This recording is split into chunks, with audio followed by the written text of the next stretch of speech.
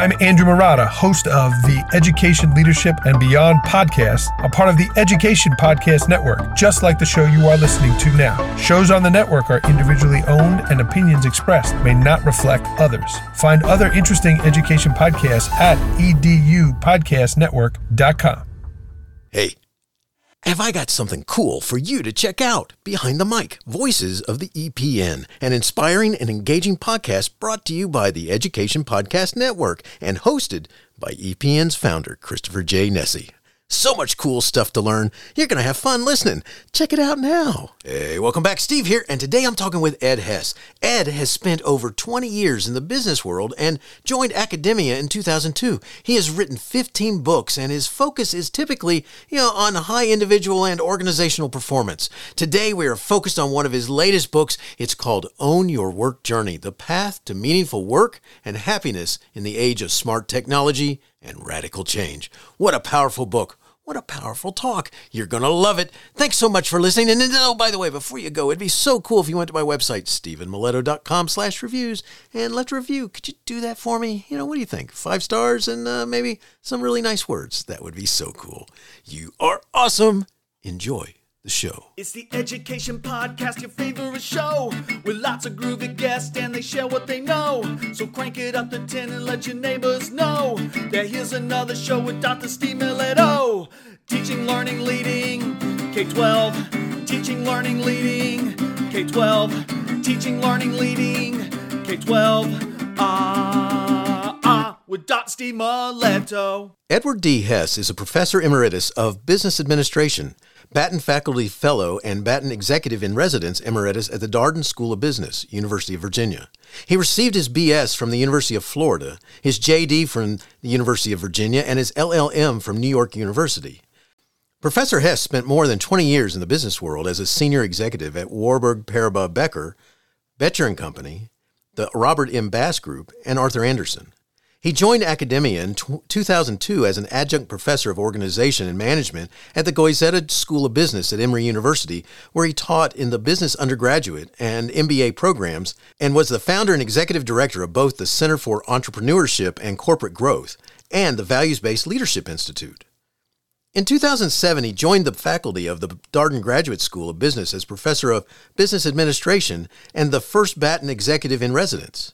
He has taught in the MBA and EMBA programs in over 21 executive education programs at Darden, IESE Barcelona, the Indian School of Business, Georgia Tech, and AVT Denmark.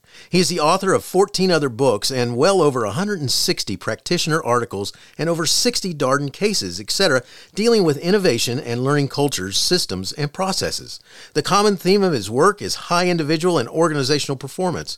He is a certified Marshall Goldsmith stakeholder-centered coaching coach. Our focus today is his book, Own Your Work Journey, The Path to Meaningful Work and Happiness in the Age of Smart Technology and Radical Change. Ed, welcome and thanks for joining me today, and say hi to everyone. Thank you very much for having me, and hello everyone, and thank you for being here with us. Well, glad to have you here, and what a cool book you've written, and timely, and I think everyone needs to read this book. Ed, why did you write your book, Own Your Work Journey, The Path to Meaningful Work and Happiness in the Age of Smart Technology? I wrote this book to help people from all walks of life be able to have meaningful work and happiness in the age of smart technology and radical change. The age of smart technology is here. Artificial intelligence smart technology has become very smart. ChatGPT-4 is very smart, and what's coming after, GPT-5, GPT-6, GPT-7 will be even smarter. We're now in a new game of work. People will have work going forward if they can add value in ways that the smart technology can't. And this is really heightened because we will live in the most disruptive work time since the Great Depression. Technology is going to automate blue and white collar jobs. Everyone will have to adapt. The best research out there by Oxford University predicts 25 to 47% of the U.S. jobs will be automated by 2030. 25 to 47% of jobs by 2030. Wow. The best scientists have predicted that the average person will have 5 completely different jobs in the next 20 years. So what does this mean? We all have to learn how to be highly adaptive learners who can learn, unlearn, and relearn at the speed of technological change. That is how you will continue to have good jobs. That is how you will stay relevant. And no one will be exempt. Factory workers, service workers, hourly workers, self-employed people, doctors, nurses, engineers, leaders, managers, technologists, entrepreneurs. You and I will have work if we can do the task that add value in ways that the technology can't. That's really where we are. And so if you ask the question, okay, so what's the problem? Well, we are the problem because we are not wired to be highly adaptive learners.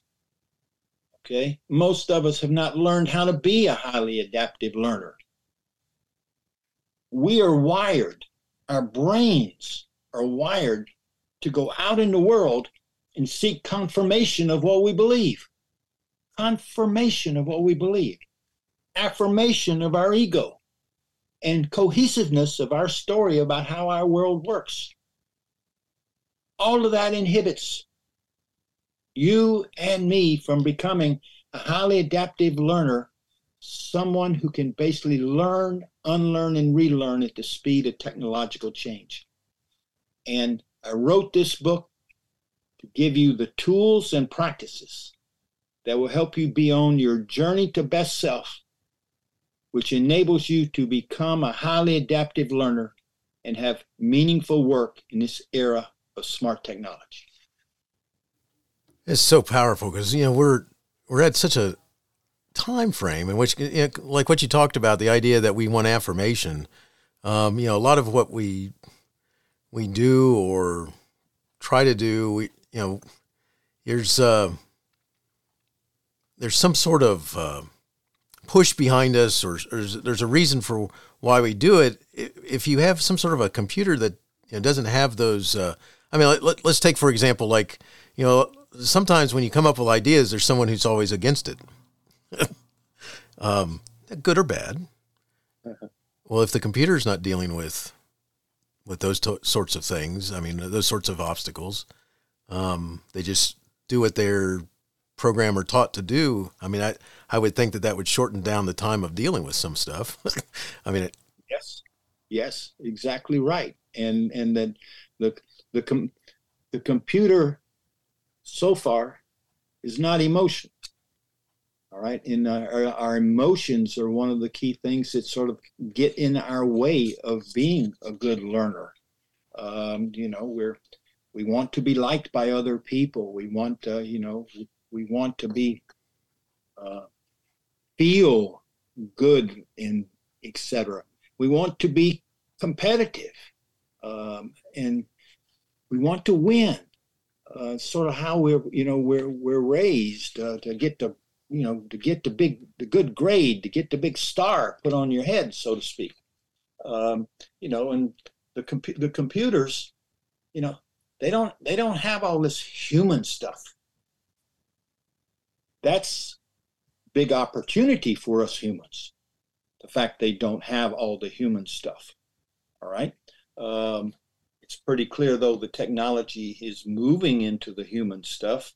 If you just look at the history of social media, technology's been able to hack emotions in people. Technology's been able to impact your emotions, to impact how you feel about each other, to feel about how you feel about yourself. So technology has the power to impact you, but technology itself doesn't have emotions. And emotions will be one of the key things that will differentiate us, but also emotions are one of the most difficult things for us to deal with. What's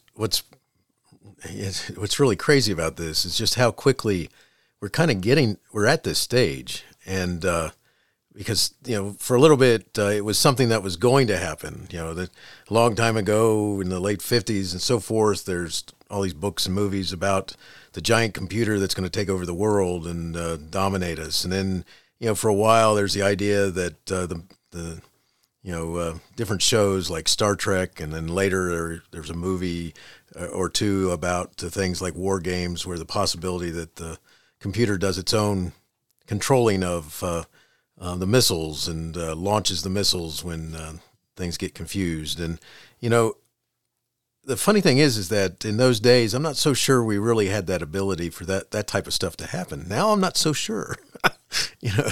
It's you wonder a little bit about what can happen when you ask a question and you watch the computer type in front of you come up with a recipe for meatloaf.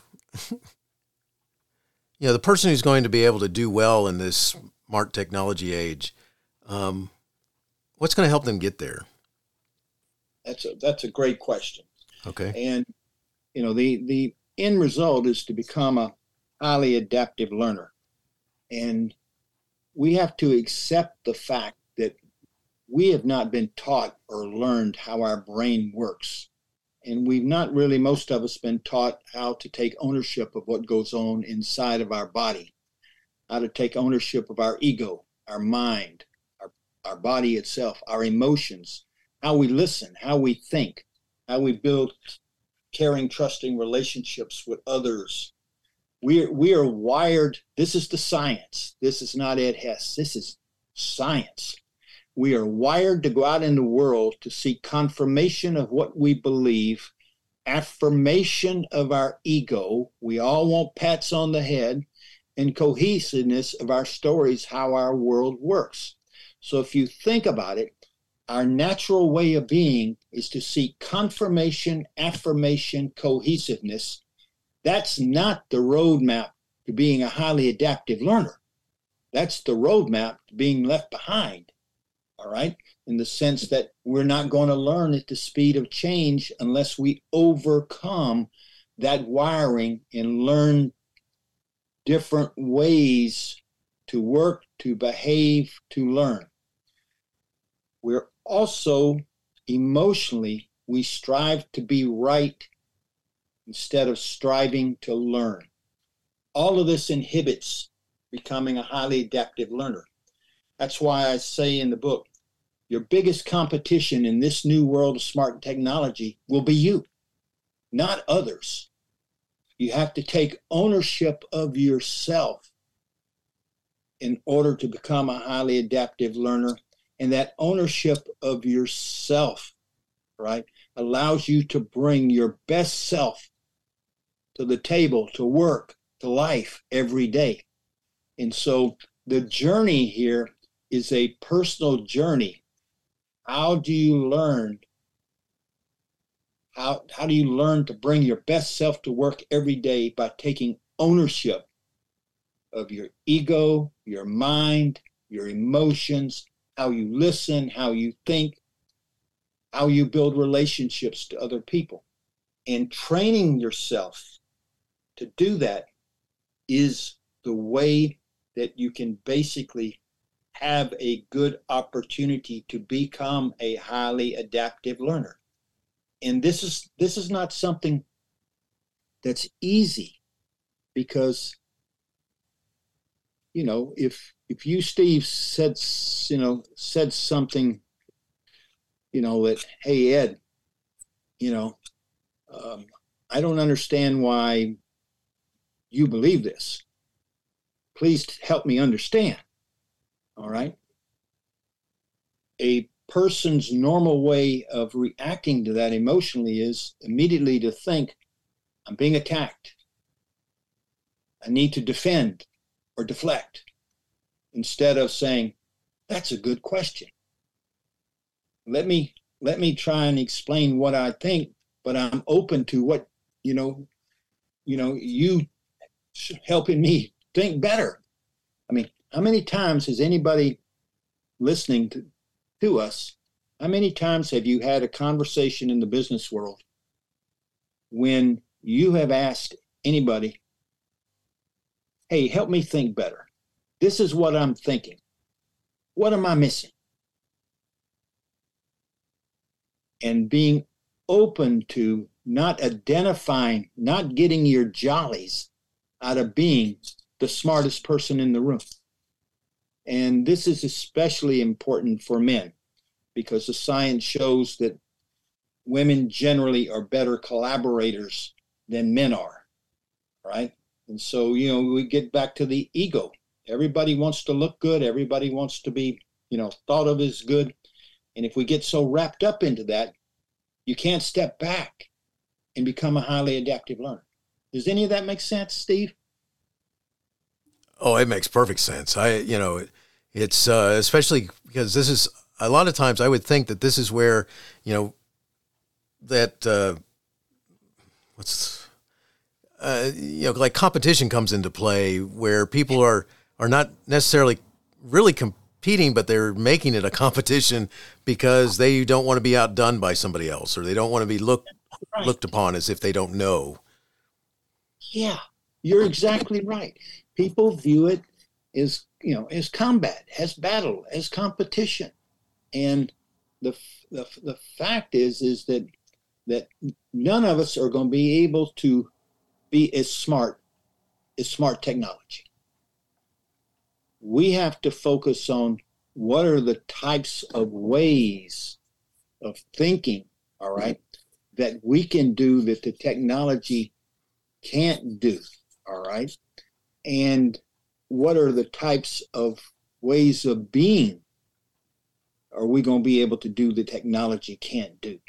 And so that's we're not going to beat the technology. We're going to have to basically learn how to continuously adapt and be able to do the types of things the technology cannot do well. And that is basically thinking differently than the technology can think, emotionally engaging in positive ways with other human beings, right? Those are the two big ways, right? The two big differentiators that we're going to have. The third differentiator is for workers whose job requires them to go in to try to understand what's wrong with a machine or something and have to iterate and discover the problem. And then when a worker has to, this is an unusual problem, I'm going to try this and see if this works. And then if that doesn't work, I'm going to try this.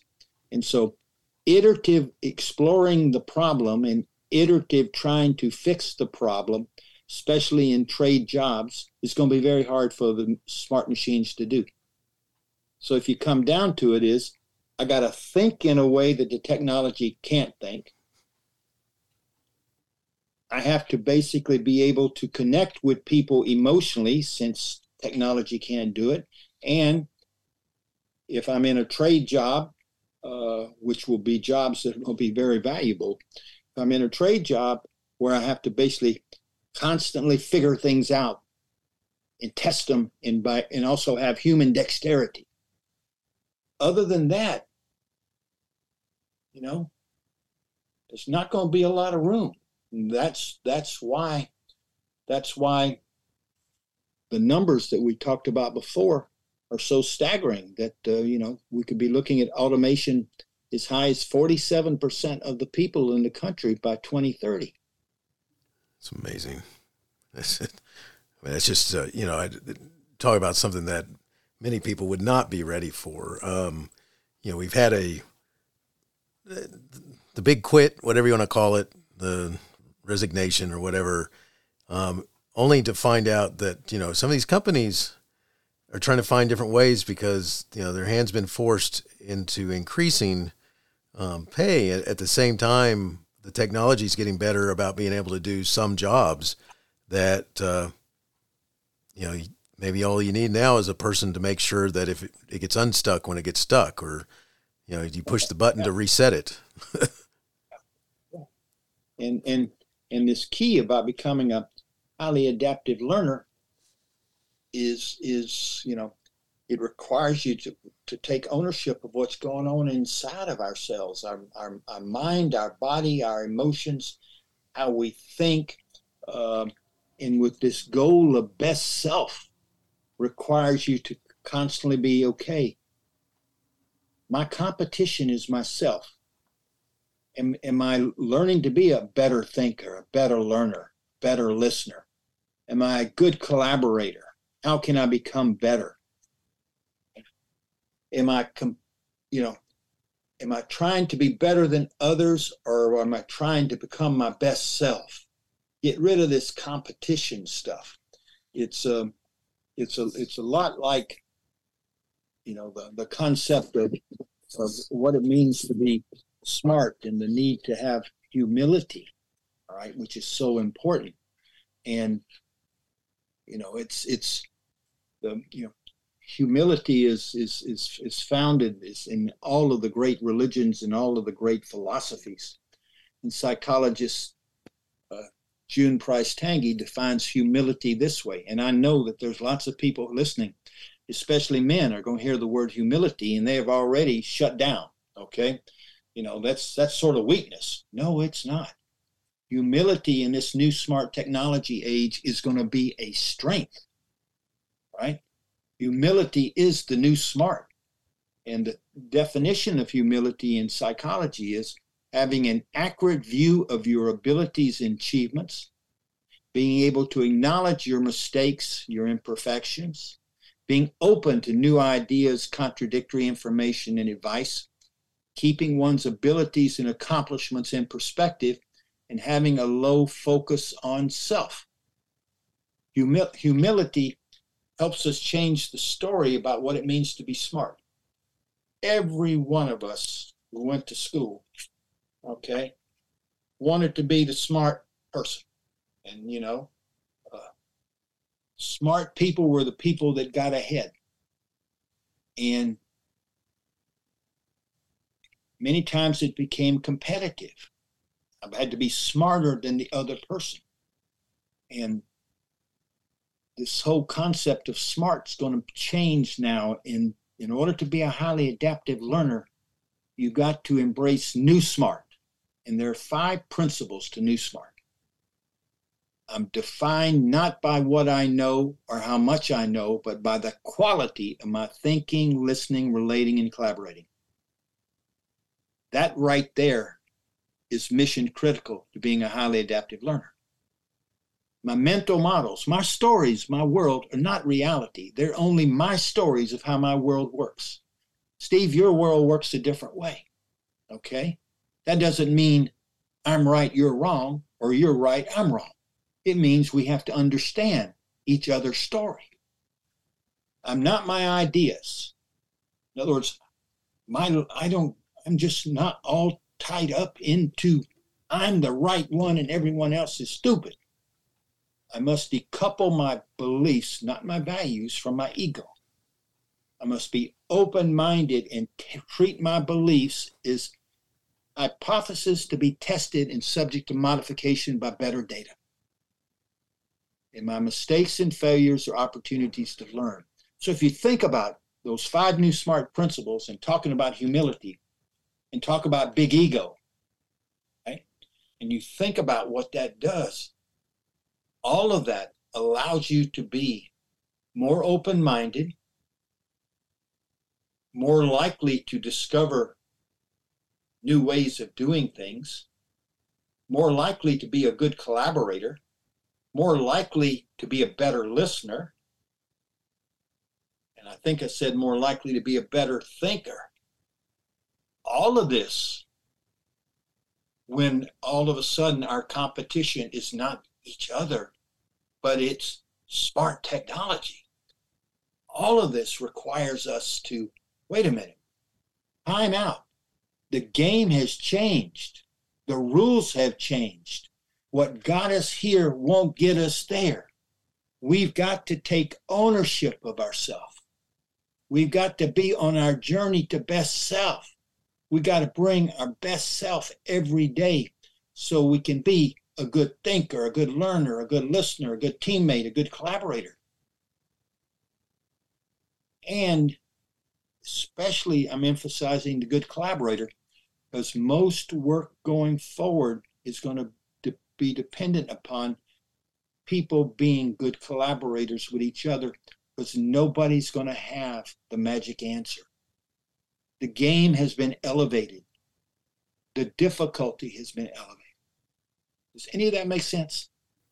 Oh, it very much does. It's something that I think a lot of us are not ready to deal with in that,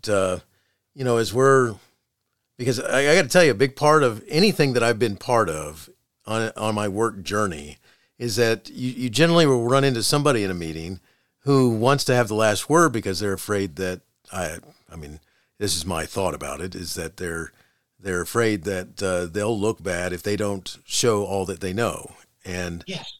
And that's, a lot of times that doesn't help you get the job done. Matter of fact, people start fearing for when that person raises their hand at the end of the meeting, not now, type of thing. And, and I think that, one of the things that, you're looking at when just as we have this, when we work together, it is so important that we figure out how to get beyond those types of little competitive situations because, it's one thing to be trying to get to the finish first as a group, but it's a whole nother thing if you're trying to outdo or, it's kind of like when I coached little kids soccer when they were 4 and 5 years old, one of the problems you have is that they're very concrete thinking at those times. And so the concept of pass the ball is not real to several of them, to many of them, because once they get the ball, they want to keep it. And I think moving to adulthood, that still happens in many people, is that I'm going to drive this home so I get the credit or whatever. And I think that that's something that is very difficult to let go of. Yeah. But that's part of the game. It's interesting. Over the years, I've given thousands of leaders that I've worked with a test to help them determine their learning weaknesses. And what's so fascinating, and these from people from all different types of jobs, military, business, education. When you look at the data that I was given, in other words, the number one weakness is the lack of humility, which in the lack of humility basically can be restated as big ego. All right. The research shows, especially men have a big ego. They believe that what they think is the right answer, and they're not open to changing their mind or going to look for disconfirming information. They don't want to look bad. They don't want other people to think that they're not smart, which is just what you said. All right. Big ego people it's all about me. All right. And having that big ego, you can't be a highly adaptive learner. You're going to be left behind because being a highly adaptive learner enables open-mindedness, real listening, better thinking, building positive relationships with other people. And it's interesting. So the number one thing that people that I've worked with have had to work on is humility. The number two thing when they took their test was reflective listening. Actually listening to someone and trying to understand what they're saying without, thinking about your answer while they're talking, while, not talking to yourself saying that's stupid and looking at your devices. All right. Right. So humility and truly listening to somebody. And when somebody ends with their statement, not, leaning forward, okay, and punching up and telling them why they're wrong, but maybe instead saying, let me make sure I understand what you're saying. This is what I heard. And you state what you heard. Am I hearing you correctly? Am I missing something? And many times that will create a conversation where both sides are working towards getting to the best answer instead of who wins. So this whole way of being, so that I'm just not so fragile. It's okay if I, don't know everything. And so I gotta basically change how I define myself. And that's what those 5 new SMART principles were about. And the building blocks to becoming your best self, that's why you got to take ownership of your ego and your mind. And we haven't talked about mind, and I'm sure we will in a moment, because that's very important. Just like taking ownership of your emotions, all right? Ownership of your behaviors. And so that's a new way. I mean, I don't know about you, and I don't know, I have granddaughters in school systems and everything. There's not a lot of conversation going on in schools about, okay, how do we take ownership of our ego, our mind, our body, our emotions, our behaviors, our listening, our thinking, and how we relate to other people? Because that's going to be the types of abilities that are going to make it easier for people to be a highly adaptive learner. And highly adaptive learners will have the best probability of having meaningful work and happiness in the age of smart technology. It's just, it is so powerful, because one of the things that, not only do we need guidance on how we can become successful in it, we need guidance on how to stay in it, in this game, and to make our life become something productive again. Because we have the possibility, I said again, we have the possibility of losing our ability to be productive in it if the way we did things before is something that's suddenly taken away by automation, I would think. Yes. And then you definitely are starting over. And in doing that start over, you've got to be able to do things that technology can't do well, right? The technology is all of a sudden not going to become stupid, right? Right. And it's so, how do I do things that technology can't do well? And we talked about what are those basically types of things. Okay, well, how do I learn that? Well, you got to be open-minded. You got to be a good learner. Okay, you got to manage what's going on in yourself. You got to bring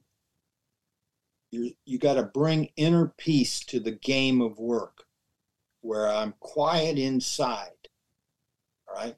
My mind is not chatterboxing me and not critiquing everything I'm saying or critiquing everything somebody is saying. I'm actually trying to listen. I'm trying to learn. I'm trying to do my job. I'm trying to find better ways to do my job. And that requires me to be open to the fact that maybe I don't have it all nailed down.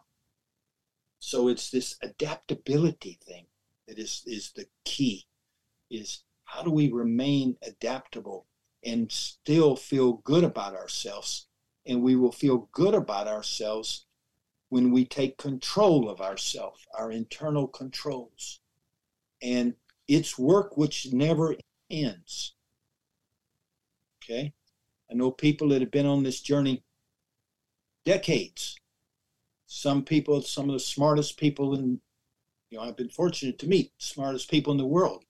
And when we talk about what I'm talking about with you, Steve, these people still today spend personal time every morning and every evening working on themselves, doing their practices and their tools, so that they basically, and it's a lot of it is many people do mindfulness meditation. which is learning how to be aware and take control of what's going on in your mind and body. It allows you to come to the table and with inner peace, and it helps you train your mind. But there are other ways also. Okay, how do I control my emotions? And the book teaches people, how do I generate positive emotions? Because positive emotions enable better learning.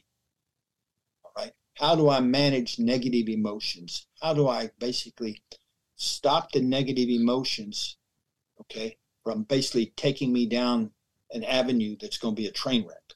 All right. Etc. And I can remember early in my marriage, I was a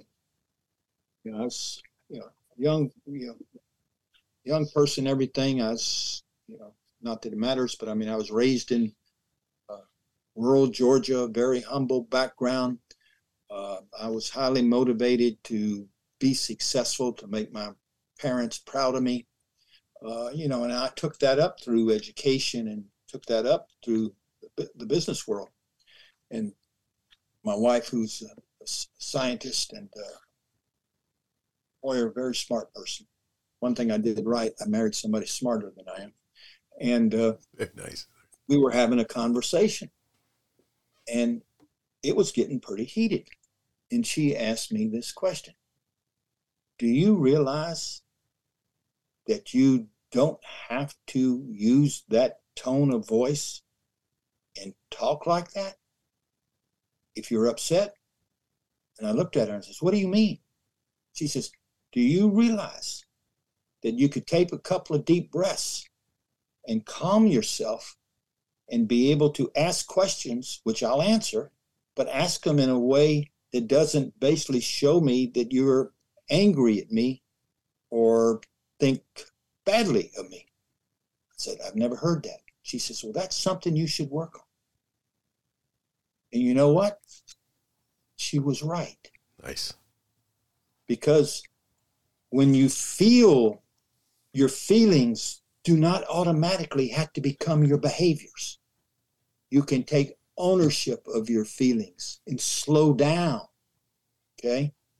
You can calm your emotions with deep breathing exercises, or the power of pause, or do positive self-talk.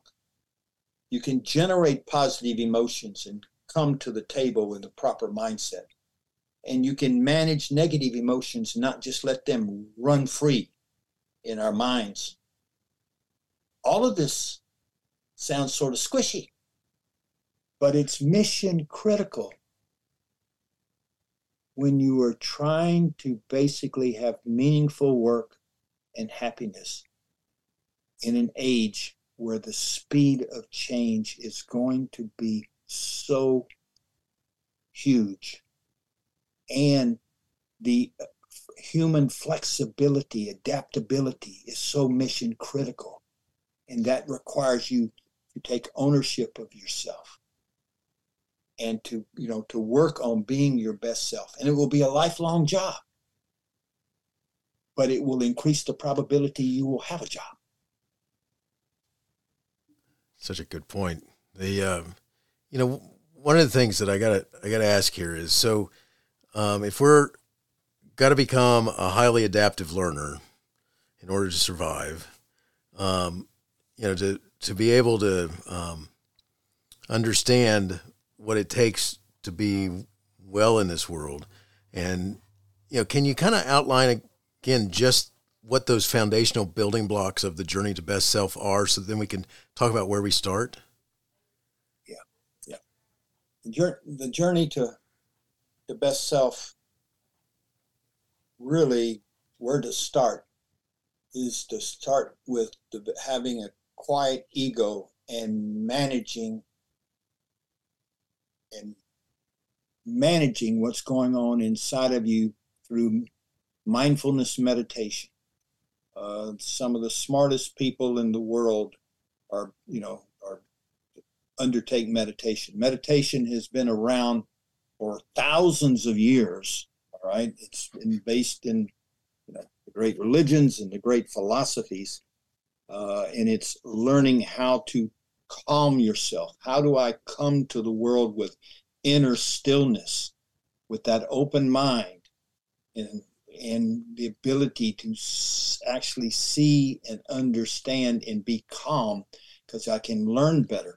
So where do you start? You got to work on quiet ego and embrace the new SMART principles, humility. Then I would say start out with mindfulness meditation. Start out doing 3 minutes in the morning and 3 minutes at night. That will be very helpful. Start out using coherent breathing, or the Navy SEALs Box 4 breathing exercises, how to calm yourself down when you feel yourself emotionally getting riled or you feel energy overtaking you. And so it's these little tools, and you start out with 3 to 5 minutes in the morning, 3 to 5 minutes at night, and then as you work on, you build up, and you need to get to 30 minutes in the morning, 30 minutes at night. That's a very good point to get. And people that are really superstars get even higher than that. But it's the key is you have do daily practices using tools, and the book has 28 practices and tools which you can choose from. It has 35 workshops which helps you do these things and tells you how long to do them and how to keep track of yourself. And it all comes back to our biggest competition is ourself, and the science of deliberate practice. If you look at great athletes, especially when you look at the NBA, the National Basketball Association, almost every team in the National Basketball Association has an in-house meditation expert who helps their players. Okay? Same thing happens in other sports also. So you can, and getting this type of information, it's all in the book, but there's always ways to improve yourself. And so you start out, but you got to stick with it. And no one that I know of who has started out and stuck with it has ever said, this doesn't work, this doesn't make sense, this is not helping me. It's life-changing. And that's good, because the world is changing and work is changing. And we need to bring a different self to the table now. And the means are there. They're proven in science. It's not just, swishy stuff. It's science on how to basically manage ourselves. Does that make sense? Oh, yes, it does. Very much so. One of the things that you've referred to a couple of different times is managing their emotions. And one of the things I wanted to get you to talk about a little bit is that I think sometimes this is where, when you mention humility and thinking about how we interact with each other and actually listening and such, that, we jump to conclusions, or we do the thing about we're actually not listening to them, because if we had been, maybe we would have heard what their intentions were, or whatever. Yes. I mean, I just think it's funny that there's so many things that interfere with us in how we interact, in following along with what you're saying, that because we want to jump in, or we want to solve the problem, or the ego's out of control because it's necessary for me to get the attention, not you. And I think that what's amazing to me is that when we talk about the possibilities of what our work world will be like, I mean, it's I'm a big fan of old cartoons, and there used to be this one called the Jetsons, And, George went to work and he pushed a button. That's all it did. He pushed this one button every day, and he would push it over and over and over again. And, he started it and stopped it, and then he did other things by pushing a button. And, sometimes I think that's kind of where we're getting to. But it's, the idea of controlling what we have, what we say, what we do. I think sometimes, it's like we almost feel like we have to be, I don't know, that's where our control comes from, is by being able to be confrontational with somebody, or even if it's not face-to-face confrontation, it's through how we do work. So if the computer's not doing that, I can see how we could easily walk ourselves out of a job if it's easier to work with the computer than it is with the person. Hopefully. Well, I mean, in work going forward in most industries is going to be highly collaborative between human beings. And there's 5 major research studies that were done at MIT and at Carnegie Mellon, 2 great engineering and technology schools, all right, about collaboration. And the findings are, at least to me, were surprising. And they basically got teams of 5 people together, and they formed those teams with different ratios of men and women. And the goal was which teams were the best collaborators, which teams basically their output in their product was winners, okay? Who were the best collaborating teams? All 5 research studies found the following. Teams that had 5 women and 0 men were the best collaborators. The second best, 4 women, 1 man. The third best, 3 women, 2 men. Now, this is science. When I talk about this with men, their immediate reaction is, that's bad research. Okay, I mean, we know what's going on. But the fact of the matter is that women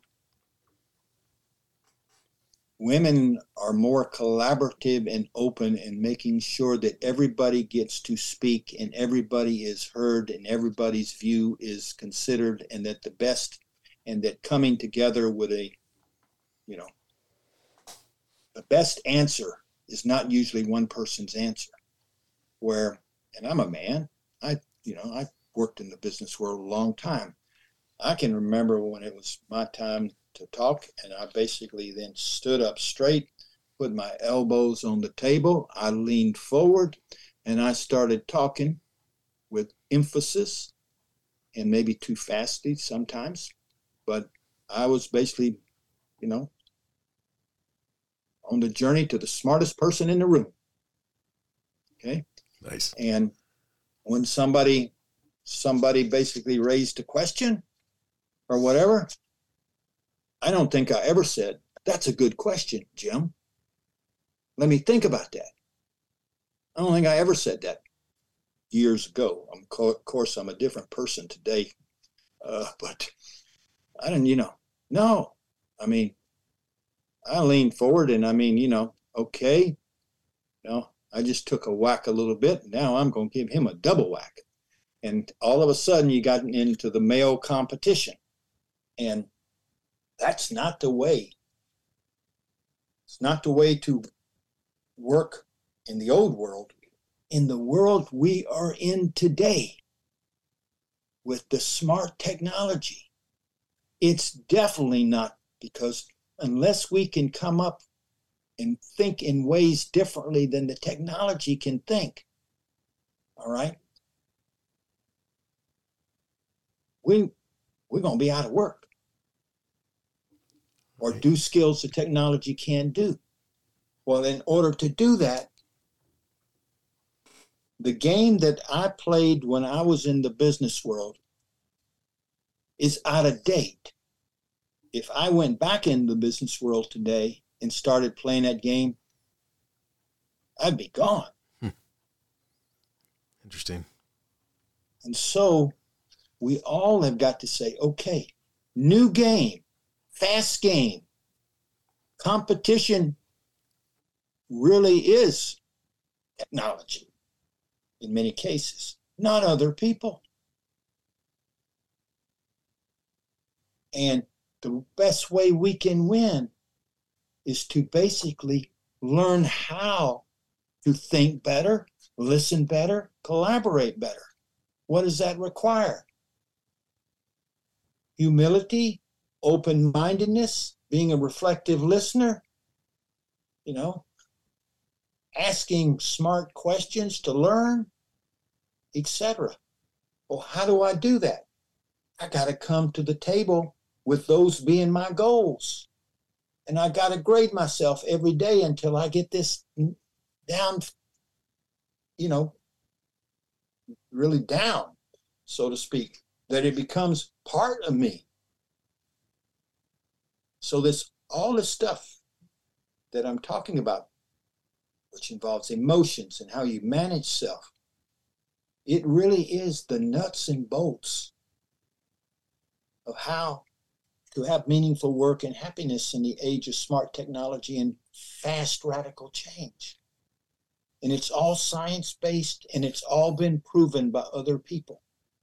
It's all been proven in organizations that have basically excelled better at doing this than other people. That's the challenge for all of us, is to, and it's easy to start. I mean, I've had students that have, when I've taught courses like this, I've had students who have walked away and said, thank you, Professor Hess. This is all very interesting and everything. I don't think I'm going to need it probably because, I'm going to so-and-so, this big consulting firm, and I'm, I said, okay, just keep it in mind. I can't tell you the number of people over the years who reached out to me after they've been in the business world 2, 3, 4 years. After they're getting their big degree, come back to me and says, thank you so much. I hit a wall and I started using your stuff. And now I am more successful. I am happier. I am, on a better path. I said, you don't have to thank me. Just give yourself a hug because you did all the hard work. That's excellent. That's, I think that it is an adjustment. I mean, depending on what your role is. I mean, it's everything. A long time ago, I had a job when I was in college, I had a job at a McDonald's, and it was getting close to Thanksgiving time, and the manager said, okay, the owner wants to know what your thoughts are. Now, this McDonald's was close to a very big public university. And so it had a constant population of people wanting jobs and who wanted to go work there and so forth. And I'll never forget, I didn't think anything about it. The manager said, I'd like to know what your thoughts are about the time you might need off or something like that for the holidays. And then the owner will decide what you get. And, what happened was I submitted a letter, said, hey, I'd just like to be able to have part of Thanksgiving off. And if I could have a day or two somewhere around Christmas time, that would be great.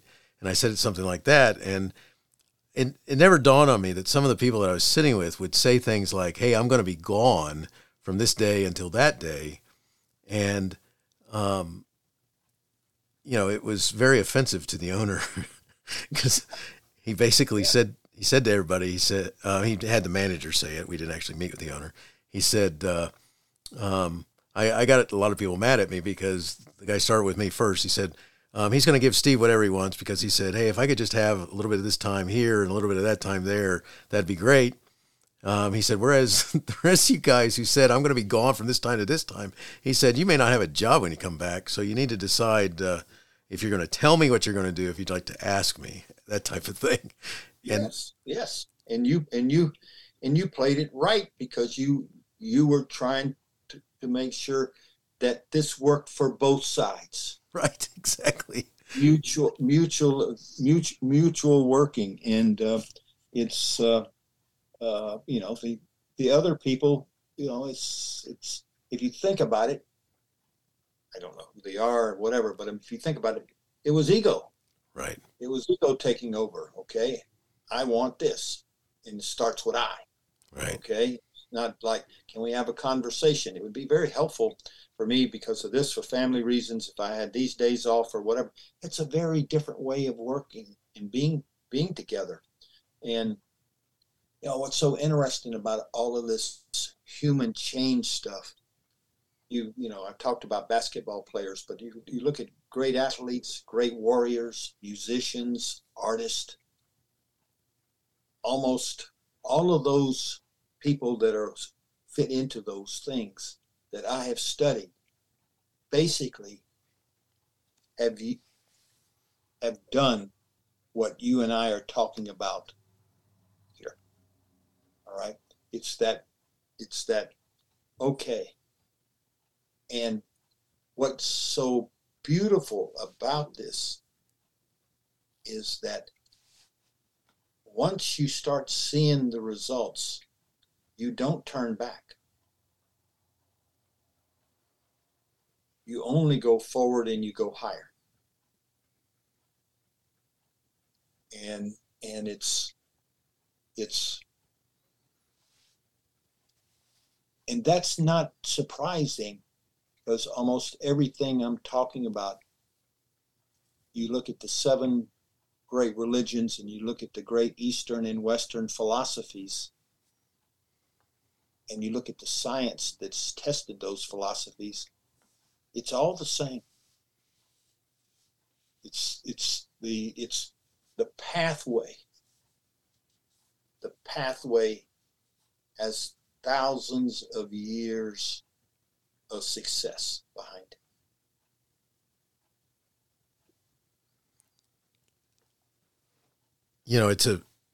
It's really amazing right now, because we're having to make adjustments to something that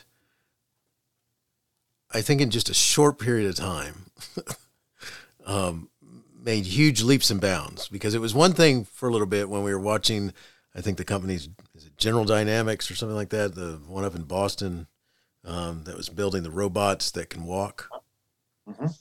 And, that's one thing. And because you could watch the videos of them having issues too. They might be able to jump and hop and skip, and then suddenly they jump and hop and skip right off of whatever it was they were jumping and hopping and skipping on. But they're still working on all that. And, at the same time, if we give it some sort of thought or name it, we start thinking that it's reasoning. And I think that, I hope that that's the one thing we always can maintain over these technology changes that are happening, because it's pretty scary when you sit there and watch. You say to the AI, you say something like, "Can you write me a nice paragraph that has to do with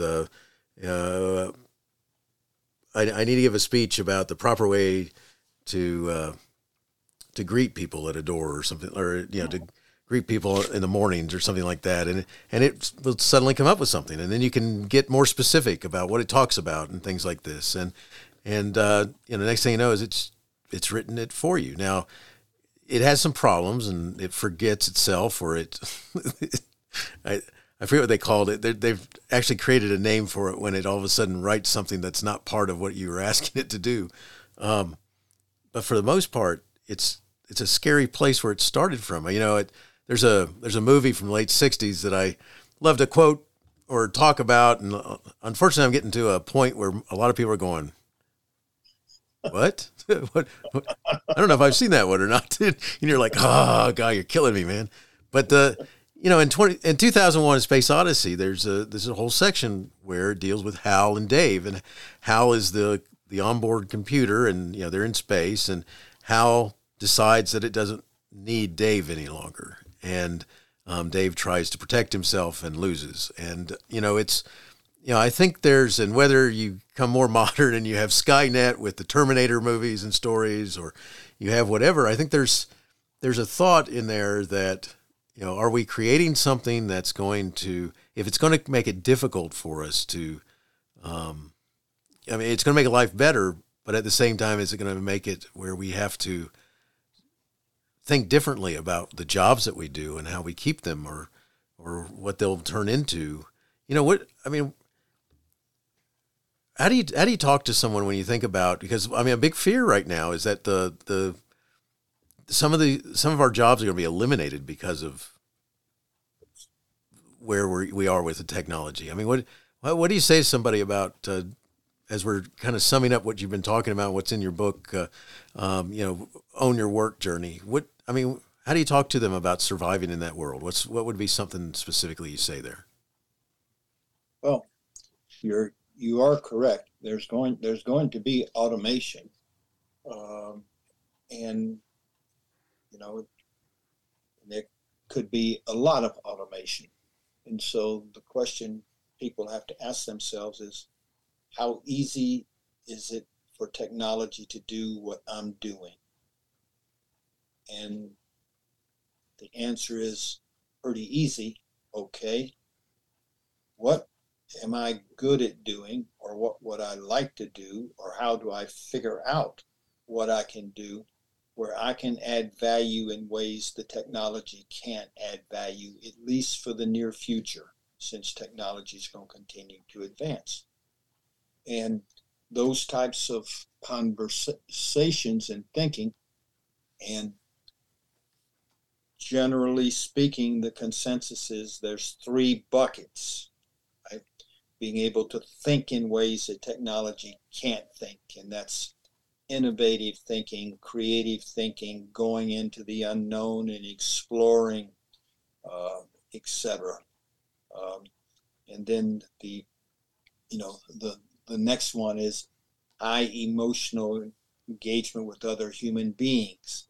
Yes, technology is going to be able to have little robots in your house that talk to your children or talk to you, and have a conversation, but it's not going to be able to emotionally connect and have iterative conversations in the workplace. Right? So and then the third line is the trade jobs that require iterative exploration of defining the problem plus manual dexterity.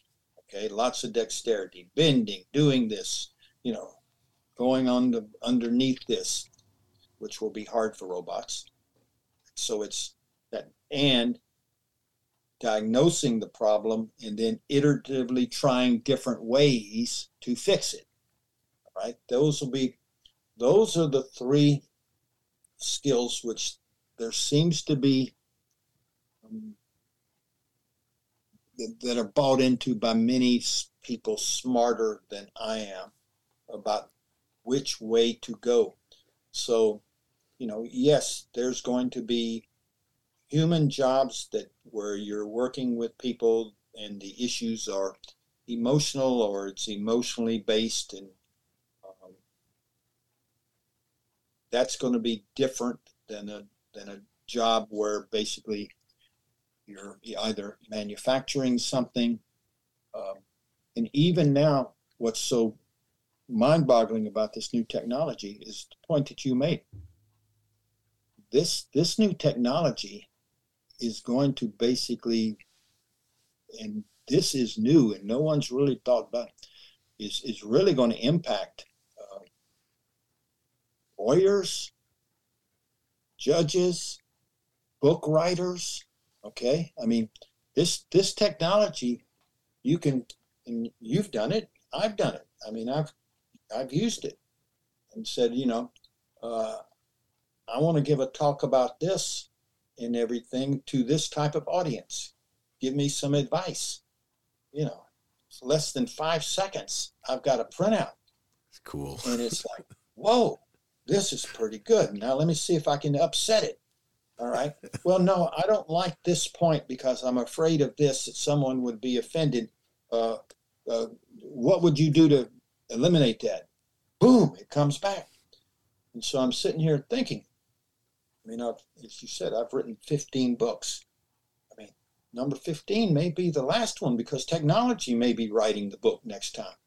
In fact, one of the best books on the technology is written by Reid Hoffman, who was one of the co-founders of LinkedIn and was one of the early investors in OpenAI. It's his book, and the authors of the book are Reid Hoffman with GPT-4. And he wrote the book asking the technology questions and iterating the answers. And it's like unbelievable. I mean, so this technology is mind-boggling. You got that right. I mean, you're gonna have CEOs, military leaders saying to the technology, here's the situation. This is the points I want to make. Please give me a 15-minute, 20-minute, whatever speech that I can give to this group. And then they're going to read it through and they're going to do what you do and do what I do. Well, how about this? Is there a way to change this or whatever? You iterate. But it's like, and think about it. There have been people who've earned a nice livelihood writing those speeches for people, right? You got that right. Yeah. It's a crazy thing. Those people can't do it in 3 to 5 seconds. No.